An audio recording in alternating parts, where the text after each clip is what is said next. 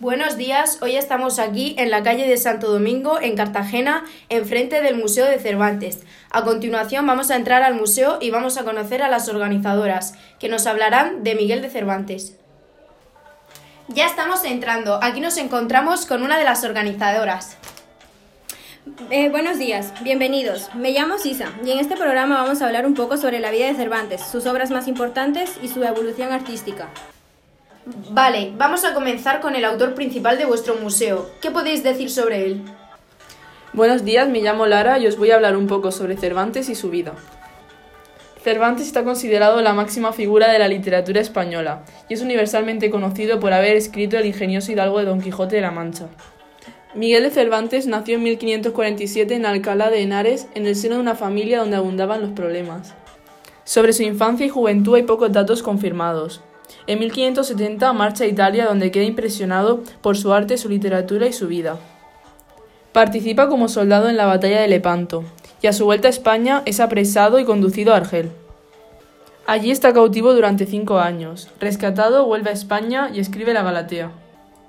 Cervantes como poeta debió escribir bastantes poemas, pero no han sido conservados. Dadas sus penurias económicas, el teatro fue la gran vocación de Cervantes. El genio dramático de Cervantes luce en todo su esplendor en el género dramático del entremés, donde aportó una mayor profundidad en los personajes y un humor inimitable. ¿Nos podríais decir qué es un entremés? Buenos días, soy Ayal y soy otra organizadora del museo y en cuanto al entremés es una pieza u obra teatral cómica, en un acto escrita en verso o prosa que se solía representar entre la primera y la segunda jornada de las comedias del teatro clásico español y que fue creada por el autor Lope de Rueda. ¿Y cuáles son las obras más importantes de Cervantes? Como obras teatrales más importantes destacan El cerco de Numancia, El gallardo español, El retablo de las maravillas, El rufián dichoso y El trato de Argel. Y a continuación, con ayuda de mis compañeras, vamos a leer un fragmento del entremés del juez de los divorcios. Sale el juez y otros 2 con él, que son escribano y procurador, y siéntese en una silla. Salen el vejete y Mariana, su mujer. Mariana. Aun bien que está ya el señor juez de los divorcios sentado en la silla de su audiencia. De esta vez tengo que quedar dentro o fuera. De esta vegada tengo que quedar libre de pedido y alcabala, como el gavilán.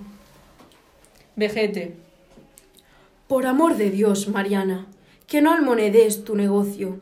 Habla a paso, por la pasión que Dios pasó. Mira que tienes atronada a toda la vecindad con tus gritos. Y pues tienes delante al señor juez, con menos voces le puedes informar de tu justicia. Juez. ¿Qué pendencia traéis, buena gente? Mariana. Señor, divorcio, divorcio y más divorcio, y otras 1000 veces divorcio. Juez. ¿De quién o por qué, señora? Mariana. ¿De quién? De este viejo que está presente. Juez. ¿Por qué? Mariana. Porque no puedo sufrir sus impertinencias, ni estar continuo atenta a curar todas sus enfermedades que son sin número, y no me criaron a mí mis padres para ser hospitalera ni enfermera. Juez. No lloréis, señora, bajad la voz y enjugad las lágrimas, que yo os haré justicia. Bueno, muchas gracias. A mí me habéis convencido para venir a vuestro museo y recomiendo a los oyentes que vengan al museo también. Muchas gracias a las organizadoras por participar en el programa y a los oyentes os esperamos el próximo viernes a las 8.